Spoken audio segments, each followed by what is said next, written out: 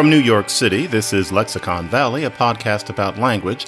I'm John McWhorter, and last time I did all Steely Dan. Well, this time we're going back to the show tunes. Sorry, some of you, but I want to celebrate an experience that I just had, and I want to bring it on with I've Been to a Marvelous Party. This is Patricia Routledge singing in a review called Cowardy Custard back in the 70s. This is one of my favorite songs ever. We'll just do a bit of it. I went to a marvelous party with Nuno and Nada and Nell. It was in the fresh air, and we went as we were, and we stayed as we were, which was hell. Poor Grace started dancing at midnight and didn't stop singing till 4. We knew the excitement was bound to begin when Laura got blind on Dubonnet and gin and scratched her veneer with a Cartier pin. I couldn't have liked it more. Oh, I've been to a marvelous party. I must say the fun was intense.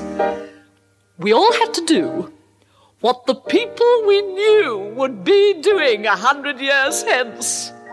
Dear Cecil arrived wearing armour, some shells and a black feather boa. Poor Millicent wore a surrealist comb, made of bits of mosaic from St. Peter's in Rome. But the wait was so great that she had to go home. I couldn't have liked it more. Anyway, I haven't been to any marvelous parties lately for the obvious reason, but I have been to a marvelous book. And that book is by Alan Mikhail, Mikhail, Alan Mikhail. It's the A-L-A-N kind of Alan. And the book is called God's Shadow. And it's about the Ottoman Empire, specifically Sultan Selim. And it's really one of the best books I've ever read. And I'm not going to do an interview with Professor Mikhail for this episode because it's not a book about language, but boy, did it get me thinking about language as the linguist person that I am. Basically, God's Shadow is a book about a particular period in the history of the Ottoman Empire, and it opens your eyes to what the Ottoman Empire was and how central it was to quote-unquote the world at the time. We might think of it as, well, Ottoman Empire, well, it was Turkey, and we think, well, today Turkey is an influential nation, but hardly one that we think of as bestriding the world. And we know there was an Ottoman Empire, and we think of it as kind of a sideshow to maybe what many of us might excusably privately think of as the real thing, Europe, because that's where, quote-unquote, it all starts. But actually, Mikhail's book shows that the Ottoman Empire, for a lot of its existence, and it starts in 1299, and it goes up into the early 20th century, long time. For a lot of its existence, the Ottoman Empire really was the empire. Europe was a bunch of unstable, warring, semi-successful polities that were kind of straggling along. The Ottoman Empire was bigger. It was more stable. It was always expanding. By the early 1600s, the Ottoman Empire had 32 different provinces, and Sultan Selim had a lot to do with that. And there are all sorts of things that you don't think about. And so, for example, Christopher Columbus, and so he goes and explores, and he goes to America. Well, why did he really go? You're going to go across an ocean in these boats that are the size of school buses. What was he really doing? Well, what he was doing, primary in his mind, was he wanted to be able to retake Jerusalem from the Muslims. And the idea was that it would be easier to do it by going from the east instead of getting through the Ottomans by going the more obvious way. That was a lot of why he did this. Or you wonder, he is Italian. We think of it as Italian now. He's Genoese. Okay, but he's working through Spain. Why was that? Why is it that he has to go to Spain to get the funding and the wherewithal to make this trip? Because Spain was quite excited, unfortunately, about getting rid of its Muslims. And so it was part of the whole effort that he was going to be sent by Spain to go take Jerusalem from the Muslims from the other way. And, Columbus gets over there. He sees these people who he thinks of as quote unquote Indians. He thinks he's in India. He thinks he's in what we would now think of as Asia.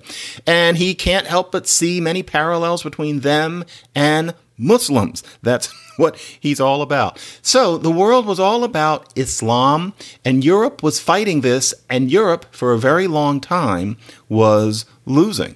And so you end up seeing world history from a completely different perspective. But Professor Mikhail does a splendid job in the book. I couldn't put it down. It was like Pringles potato chips. But the thing is, it's not a book about language. And so he only discusses that so much. And I found myself thinking, here's this empire bestriding, quote unquote, the world, and the Ottoman Empire subsumes all of these different peoples and nations and polities. And I was thinking, how does language go in this world where you've got Turkey and regions eastward and then down into Saudi Arabia and Egypt and then all the way over to spots around the Mediterranean, and there are many Muslims in Spain.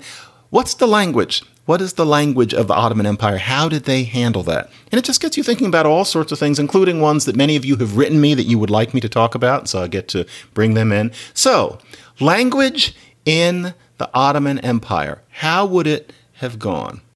When you need mealtime inspiration, it's worth shopping Kroger, where you'll find over 30,000 mouth-watering choices that excite your inner foodie. And no matter what tasty choice you make, you'll enjoy our everyday low prices, plus extra ways to save, like digital coupons worth over $600 each week. You can also save up to $1 off per gallon at the pump with fuel points. More savings and more inspiring flavors make shopping Kroger worth it every time. Kroger, fresh for everyone. Fuel restrictions apply. You can imagine where we might start with Turkish. And it's funny how Turkish is only one of many facets that one might hit. And that's because if you had an empire back then, partly because there was no such thing as broadcasting, but partly because of different philosophies, empires that subsumed lots of different people speaking lots of different languages generally did not have an idea that everybody was supposed to speak the language of the conquerors. The idea was that the conquered people might assign a few people to be able to communicate with those who were sent from on high, but for the most part, other languages were thought of as just part of the deal. So, by no means was Turkish spoken throughout the Ottoman Empire, but nevertheless, the rulers did speak it. And I've never really done Turkish on this show because I didn't happen to ever have a Turkish girl. I never had occasion to study Turkish, but it's a very interesting language. And really, if you think about Turkey, if you think about that interesting kind of bread loaf-shaped piece of land, Turkish wasn't always spoken there. In that piece of land, Anatolia, first there were Indo-European languages spoken that are now gone. One of them is Hittite, and it was discovered on tablets. Then there are other ones like Luvian that we hear even less about. Then after that, the Greeks, of course, had quite an influence over much of the quote-unquote world for a while, and so a lot of Greek was spoken in Turkey. And even today, there are mixed varieties of Greek and Turkish together as the heritage of that. Then in the 1000s, the Seljuks come in, and they are people who speak Turkish or Turkic. I'll get to that in a second. But that is how Turkey becomes a place where Turkish is spoken. It took a while. In any case, Turkish, Turkic, where do you draw the line? The truth is that Turkish is one language. Then there are a bunch of others in that region. And so, for example, Uzbek or Uyghur, Kazakh, Kyrgyz, Azerbaijani, what's another one of them? Tatar.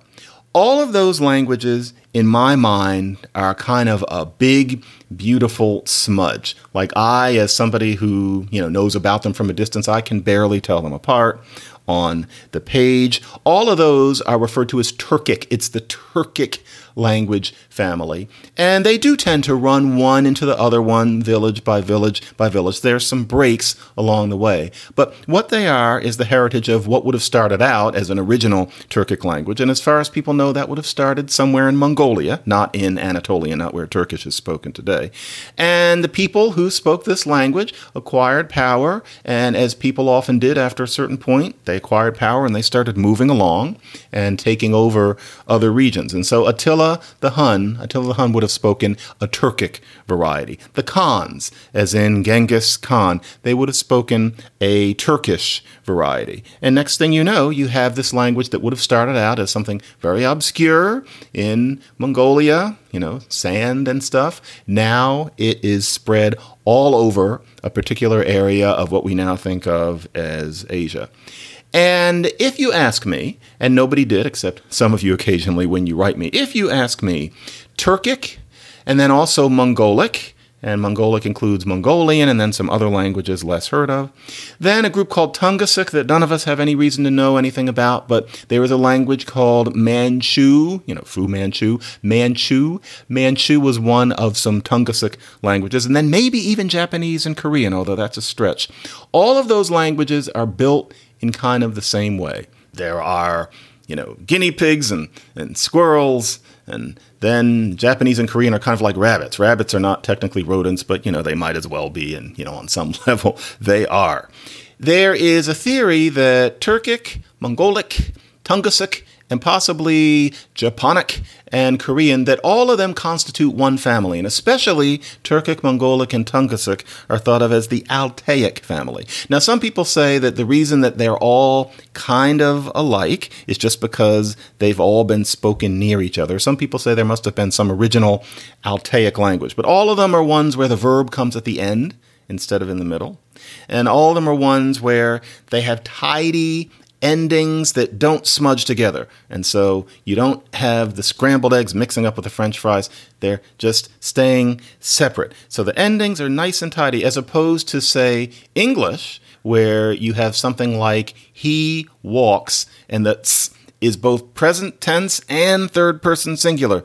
In many languages, you'd have something to indicate that it's present and then something to indicate that it's third person. You wouldn't have the two of them together. Somebody wrote me last week and said I should use more technical terms. Well, I don't know about that, but for those of you who care about this sort of thing, I'm talking about the difference between agglutinative languages, that's the tidy ones, and then the fusional languages, which are the ones where you mix up the French fries and the scrambled eggs into something disgusting. English is a fusional language, but all of these Altaic varieties are agglutinative. So maybe all of these are a family. If you ask me, they are, but it's not sure. Let's have another musical cue, because I'm really thinking of this. I am metaphorically pushing the buttons. One place that the Ottomans got to was Mesopotamia.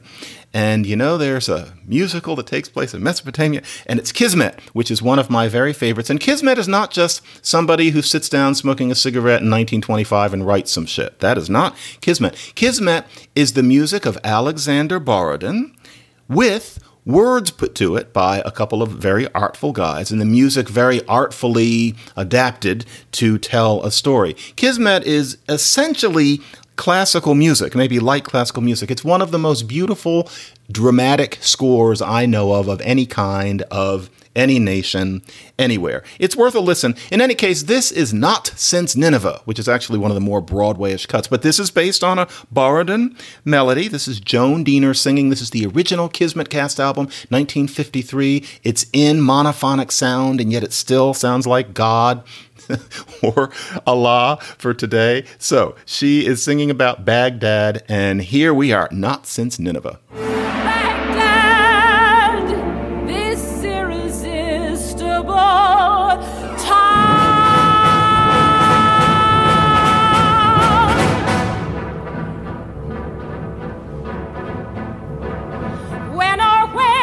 You compare high life to the life you find here. Not since Nineveh, not since Tyre, not since Babylon turned to mire. For a sin of a kind we never mind here. Where are we never again low life, like the life well known here. Not since Nineveh, not since Sidon, not since Jericho started sliding from the din of a horn that's never blown here. Our palaces are gaudier, our alleyways are bawdier, our prince is more autocratic here. The funny thing about Turkish is the way it actually was at the time. And so, for example, Sultan Selim, he spoke Turkish, okay, but the Turkish that he would have known and dwelled in was something very different from the Turkish that's spoken today. And the reason for that is that Turkish, as a cosmopolitan language that had really gotten around, had taken on among elite/literate circles so much Persian and also Arabic vocabulary that it had practically become, if you think of a language as being defined by where its words come from, it had become a different language. It had become something called Ottoman Turkish. And Ottoman Turkish doesn't just mean Turkish as it happened to be in terms of historical stages during the Ottoman Empire. It really was practically a different language. And what you learn from Ottoman Turkish is that we're told about English that it's so unique that we have all of these words from Norse and then from French and then from Latin, that we're such a mixed language and it makes our language diverse and powerful. But actually, that's something that happens to lots of languages, and especially since about 10,000 years ago, after the Neolithic Revolution, when populations started mixing to a large extent. Even before then, but especially after that, it's very common for especially languages of empire, or the equivalent, to become highly layered in terms of their vocabulary. So there is Turkish, but the Turkish that a person spoke, if they were of any kind of influence in the Ottoman Empire, had 90% vocabulary that was Persian or Arabic. Most of the Arabic was through Persian. Persian, which is a whole other story, had taken on a lot of Arabic vocabulary. But that meant that only about 1 in 10 words in Ottoman Turkish were actually from the original language. It was very much like the actual contribution of English to the language that I'm speaking right now. And so what this meant was that you had this way of speaking Turkish that was practically a different language. And then there was Turkish, which one was what most people spoke. If you were an ordinary, uneducated person, you spoke Turkish. But if you spoke Ottoman Turkish too, then you could do a lot of switching. And so, for example, you would think of the Turkish word for honey as being bal. But then if you wrote honey down, or if you talked about honey in some sort of public way, you would call it asel, and that was from the Arabic word. Nobody would ever talk about asel while, having your arm around somebody and putting honey on their, not pancakes, but whatever they put honey on. But then on the other hand, you would never write down bal, because that's a vulgar word. So you had that kind of situation. It would be familiar to speakers of most Arabic varieties today. And the closest we can get to it in English is the difference between, for example, children and kids. You talk about your kids, you write about your children. Or you've got your bags, you're not under your eyes, you're holding all these bags. Then you're in, if I may, a bathroom stall, and there's often that sign about place your parcels here. What the hell is a parcel? It's a bag. But if you think about it, they couldn't write bag, they have to put parcel. Well, that kind of thing is much more common in the way many languages are spoken. And Ottoman Turkish was really taking that to an extreme. And so Selim would have known this Turkish, which, frankly, somebody from the street could not have understood because it was so full of all of these high words. Now, Kemal Ataturk, when he takes over Turkey in the 1920s, he undid this. He saw this as inauthentic. He wanted to have a Turkish that returned to its Turkish roots, and we hear most about this in him changing from the Arabic-derived alphabet to a Roman alphabet. But he also made an effort, which actually worked to a considerable extent, to purge Turkish of as many of these Persian and Arabic words as possible and to use real Turkish words. And so it's as if somebody took the English that I'm speaking right now and decided that instead of me saying conclusion, I should say end say, in order to have a genuine word. Or instead of grammar, some foreign word, I say something like speechcraft. But Ottoman Turkish was interesting. The analogy is rough, but it was as if there was English that I'm speaking now, and then you go out into the street and people are speaking Old English. And so we have to kind of make our way to communicate because I've got all of these foreign words while they're speaking the real English. So one thing that would have been spoken in the Ottoman Empire is Turkish, but not the Turkish that we know today. There was often this Ottoman Turkish, which was a whole different language where it was kind of like Turkish having undergone what English underwent and kept. So I'm now kind of speaking Ottoman English. That doesn't make any sense, but you know what I mean. In any case, we have to do a quick break here for, you know it's coming, but this is important. It's Slate Plus. What's that? Well, Slate Plus is basically that you get a tag, like on an old sitcom. Slate Plus is that I do some extra little bit. Sometimes it's about the show. Sometimes it's about just something else that was on my mind. But you get another 3, 4, or 5 minutes for a nominal fee. And for that nominal fee, not only do you get extra material that you can't hear anywhere else, but you don't have to listen to any ads either. Now, the Slate Plus pitch is something that we Slate podcasters always do, but these days it's a little more urgent than it used to be because of, I don't even need to mention it at this point, the media are pinched. And there's no emergency, but frankly, quite frankly, we could use a little bit of extra money. And I don't mean me, I mean Slate. And so that nominal fee would go to not only my show, but also to all of Slate's other wonderful podcasts. So what you do is you go to slate.com/Lexicon Plus. So for example, this week, it's Popeye.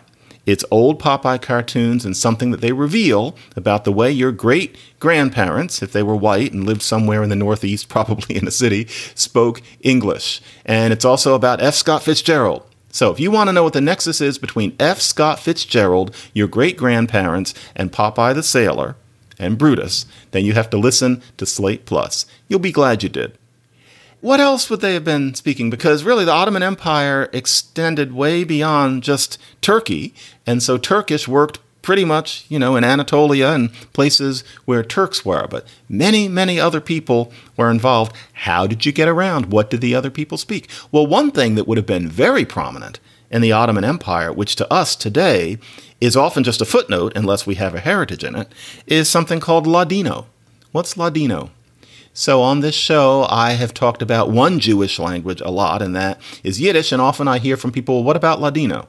Well, this about it. It was a language that was very prominent in the Ottoman Empire. And so God's Shadow by Alan Mikhail gives me an opportunity to touch on good old Ladino. Ladino is known by many names. It can be called Judeo-Spanish. It can be called Judesmo. It can be called Spaniol. And there are people who don't like it when you call it just about anything. I'm going to use Ladino because it seems to be in 2020 the safest thing, and it's what I hear it most called. My apologies to anybody who feels left out by or slighted by my calling it that. Ladino is, and I think it's fair to say that it's a language that's quite endangered today. It's a moribund language, very interesting language, but it's highly threatened. But Ladino it emerged as Spanish as Jewish people spoke it in Spain. So Yiddish, as I covered once, it's German. It's German made into a different language by Jewish people speaking it and infusing it with especially words from other languages, particularly Hebrew and a little Aramaic, and then also in Yiddish's case, Slavic languages. It's a similar story with Spanish among Jews in Spain. Jewish people have created many, many languages of this kind. So if you are a persecuted minority, everybody is speaking more to one another than to other people in the area, then you're going to take on the dominant language, but you're going to make it your own. And so what happened with Ladino is what you can imagine. They're Hebrew words, and so chacham, like wisdom, that's the word for rabbi, and even some Hebrew endings. And so, for example, hermano is brother in Spanish. Now, you can say hermanos for the plural in Ladino, but you can also say hermanim, that im, that masculine plural suffix in Hebrew. You can do that in Ladino. There isn't as much Hebrew in Ladino as there is in Yiddish, but nevertheless it's there. However, the Jewish people in Spain, way, way, way back, were actually much more tolerant of / open to the Muslims who were in Spain than the Spaniards themselves. And so there's also a lot of Arabic in Ladino. So their word for Sunday is not domingo, but it's al-hat, which comes from one in Arabic. So you've got all this mixture to the point that Ladino can be seen as a kind of Spanish, but frankly, it really straddles the line. It really is a separate Romance language in terms of how we would think of it from the perspective of a bird who doesn't know anything about language and doesn't know anything about national boundaries and just is trying to figure out, well, this one is different, that one is French, this one is Italian. If they saw Spanish, they'd say, okay, Spanish. If they saw Ladino, they'd think, well, that's kind of like Spanish, but it's not really. For example, it is often an older version of Spanish than what we're familiar with. So, for example, the pronoun of respect, usted, that we're so familiar with. And so, yeah, from English, it seems so exotic. Tú, that's for children. Usted, that's for your teacher. That's not in Ladino because Ladino developed before usted developed in Spanish otherwise. And so it has tú, and then, for example, it has vos for being polite, but there's no usted. Or, for example, the word for sun in Spanish. And here we have to deal with the difference between writing and reality. So in Spanish, the word for sun is spelled Hijo, but it's pronounced hijo. So imagine really just in English, E-E and then H-O-E, hijo. That is the word for sun. In Ladino, the word for sun, though, is fijo. Well, why is that? Well, for example, hijo is spelled H-I-J-O, and that's because of what the sound used to be. Well, in Ladino, je, you still have that same area. Or the f, so hijo, it's spelled with an H, which is no longer pronounced. Then the H was pronounced at a certain point. But why H, when if you think about it, in French, the same word is fils, f, or in Italian, it's figlio, and so F. The original sound was F. F can weaken into a h, and then the h goes away. That's a common sound change. But that means that hijo would have once been something with an F, and in Ladino it still is. And so the word for hijo in Ladino is fijo. Or for example, I speak, you speak, he, she, it speaks. Hablo, hablas, habla. Well, it looks like hablo, hablas, habla on the page. Well, in Ladino, especially because you've got that weird shape shifting between B and V in Spanish varieties, hablo is favlo. And so it's favlo, favlas, favla.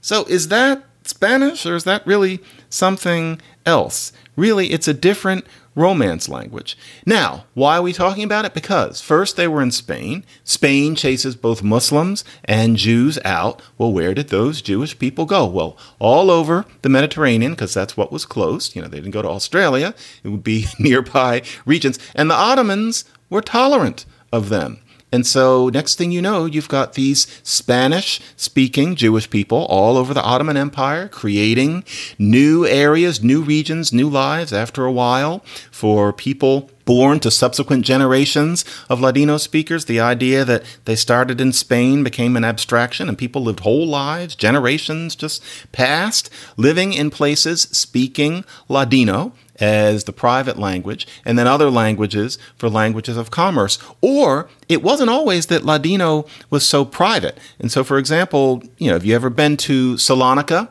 in Greece? Wonderful city. I haven't been there either, but I kind of wish I had based on reading Alan Mikhail's book. By the way, no, I don't know him. I just really love the book. But these days it's called Thessalonica, or in Greek is it Thessaloniki or something like that. Anyway, in Salonika, Ladino was the language. There were so many Ladino speakers there. This was a language that was written. Bible in Ladino, plays in Ladino. This was a major language of the Mediterranean. It helped you to know some. These days, it's associated with Sephardic as opposed to Ashkenazi Jews. Sephardic, well, if you learn Israeli Hebrew, one of the weird things is that you're waiting for the word for Spain to be something like Spanit or something like that. But it's Sfarad, that weird. And I think those of you who speak Hebrew know on the show, I adore your language, but Sfarad is an ugly word. And I've always kind of wondered, what is that? Well, think about Sephardic, Sfarad. So Sephardic is the word for Spanish. And so that's why they're called that, because it all starts in Spain. And so this is this whole other language. And now I'm thinking about Spain, and then what's the music? And I'm thinking something flamenco, and then that's getting me thinking about Cuba because of something I heard recently for the first time in a while, which is George Gershwin's Cuban Overture. This is one of his lesser-known instrumental pieces. I'm not sure why. Rhapsody in Blue was good, but Cuban Overture, I remember I first heard it at Philadelphia's Academy of Music. My grandmother used to take me to hear music there. I remember sitting there loving watching the cellos doing their pizzicato. Boom, boom, boom, boom, boom, boom, boom, boom, boom, boom, boom, boom. Great piece. It only runs about 10 minutes. I'm going to give you like 2 seconds of it. But this is, because we're talking about Ladino, of course we have to hear some of the Cuban Overture by George Gershwin.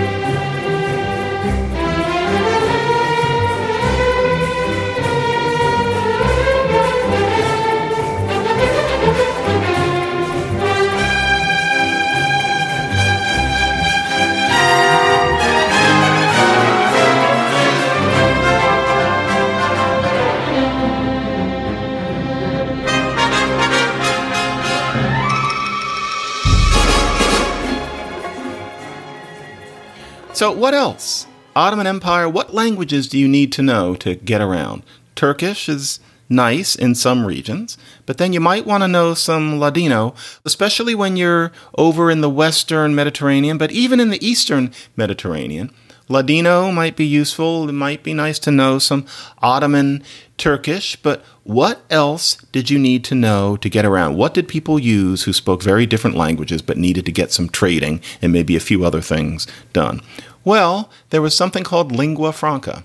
And lingua franca is usually encountered today as a generic term for some kind of speech variety that people use to bridge the gap between different native languages. But that word traces back to one speech variety that arose. And this is something that starts in the thousands and is actually still spoken as late as the 1800s, this lingua franca. And what this was basically Italian dumbed way, way, way down. We're talking about Italian as somebody who doesn't speak it might want it to be. All the hard stuff taken away. The verbs are always just in the infinitive. There's nothing complex going on. The idea is just to communicate. And lingua franca was based on Italian because at this time, there's no Italy, but Venice and Genoa are major polities, major trading centers, major powers. And of course, Venetian and Genoese are very similar varieties of something that we now call Italian. So it's basically broken down Italian. You get some Spanish in there because, Spanish and Italian are similar and the countries are close by. For the same reason, you get a bit of Portuguese in there, but it's mostly Italian. There was even some Provençal in there, the language of the troubadours. So these Romance varieties, which if you were from somewhere else, you barely distinguish. They all seem like the same thing. There's some people who called it Christian languages. It's just this thing. And you break that all down so that you can communicate, and what you have is this thing called lingua franca. And it wasn't only used over in that Western European part. It was used in the Levant. It was used a lot in North Africa, where, of course, the native language of many people would have been, after a while, Arabic. Or you get over into the western part of North Africa, where you're talking about Algeria and Morocco. There were Berber speakers. But how are you going to get trade done? Well, it was in this lingua franca as often as not. And it differed from place to place. If you go over to the east, it would have more Turkish or more Arabic in it. If you go over to the west, it was Frenchier near France, Italianier near Italy. But there were certain commonalities, and it was just something quite ordinary. You can find it cited, for example, in, of all places, a Molière play. It's Le Bourgeois Gentilhomme. And at one point, this mufti comes in, and how is he going to communicate with these Romance language speakers? This is France, and so how does he get his meaning across? And he does this little song, and I remember encountering this when I was in college, and I had this little tune in my head. I hate to admit that I still retain it. And so see if you can get what this means. If you know any Romance language, you can almost figure this out just from hearing it. And so he comes in. This tune is quite unimportant, but I have to come up with a voice for him. It's something like, Se ti sabir, ti respondir, se non sabir, tazir, tazir. That was perfect lingua franca. So, se ti sabir, if you know, se ti sabir, ti respondir, then you answer. You answer. Se non sabir, if you don't know, then tazir, tazir, shut up. You shut up. I'm sorry. So if you know, then you answer. If you don't know, then shut your face. That is what the lingua franca was. And then it kept going. I remember I had this bridge tune to it. Mi star mufti ti qui star ti non intendir tazir, tazir. So that was the other part. So, me star mufti. That's I am a mufti. Ti qui star ti. So, you, who are you? Non intendir. If you don't understand. Tazir. Shut up. That's what lingua franca was. So you see, all infinitive. You don't have to know any of those damn conjugations. None of that. One pronoun form.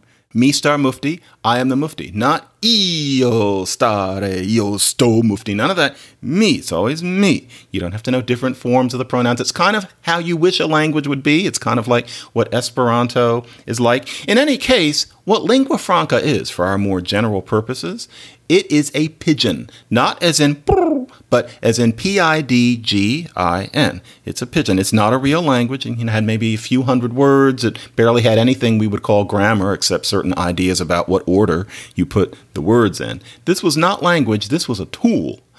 But there are times, and thankfully it's only happened so much, but there are times when people have to use a pidgin as their daily language and actually be people in it. And that is when you get a Creole. Despite, as I hint on this show often, that there are so many people who insist that all Creoles are is what happens when languages mix together. No, that's not true. The reason that Creoles are the way they are is because they start with these languages that are tools that are made to be easy.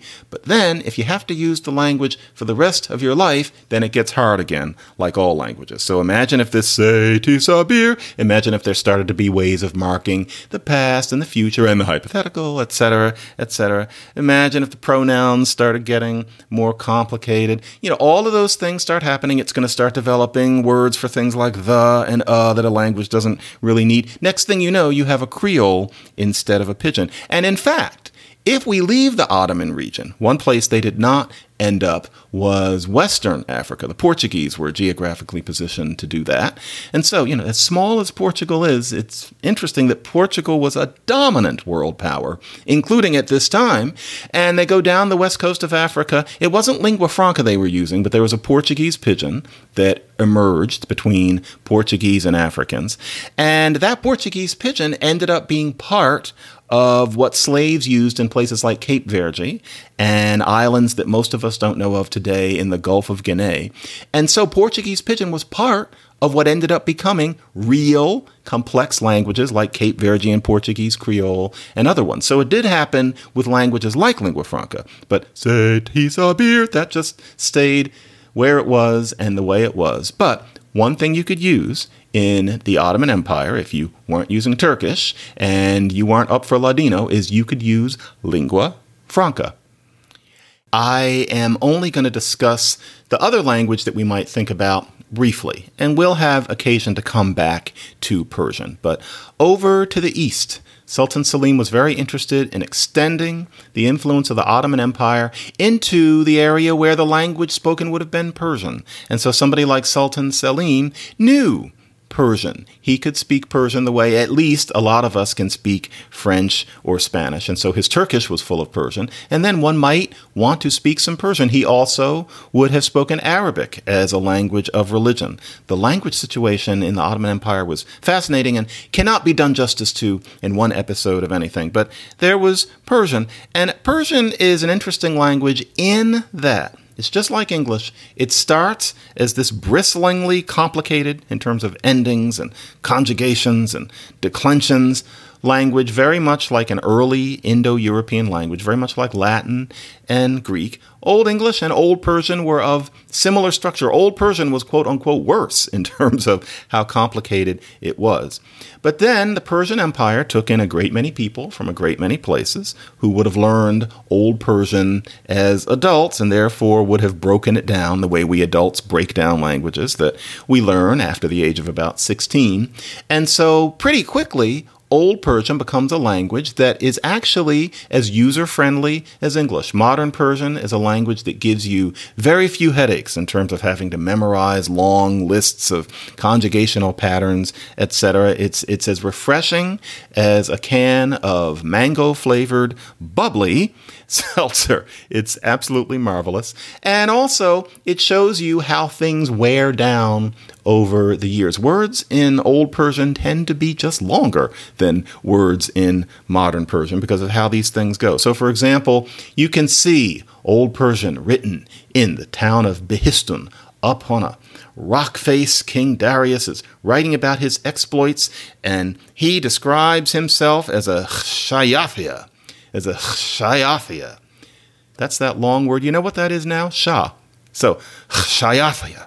is now just Shah. That's what happens to words over time. In any case, Persian was another language of empire. You read about the Mughals who ruled India and similar regions for a long time. That's a whole other story. Persian was what they ruled in. Tajik and Dari, those are basically Persian. Those are varieties of Persian. It's a language with a great deal of influence and spread even today. And it's part of the Indo-Iranian subfamily of Indo-European. And so Persian has relatives.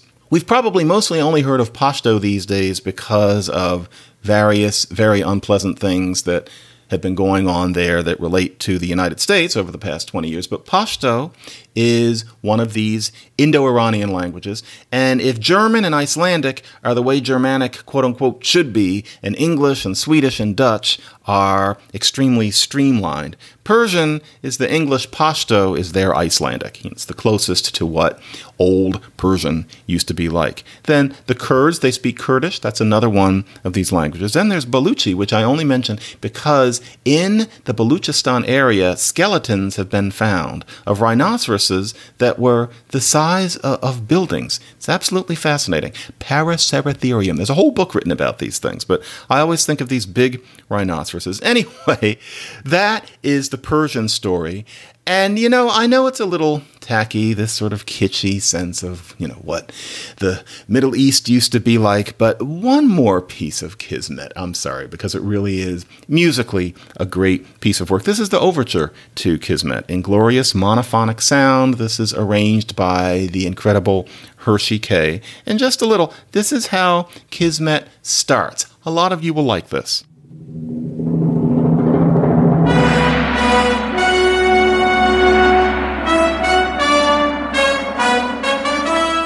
This is the big hit Stranger in Paradise.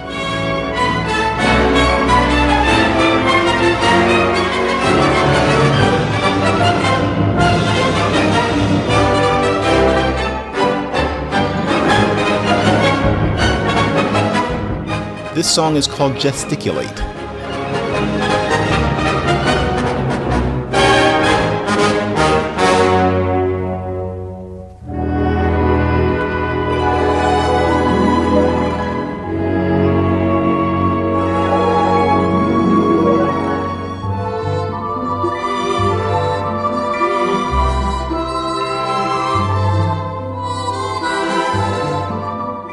This is Baubles, Bangles, and Beads.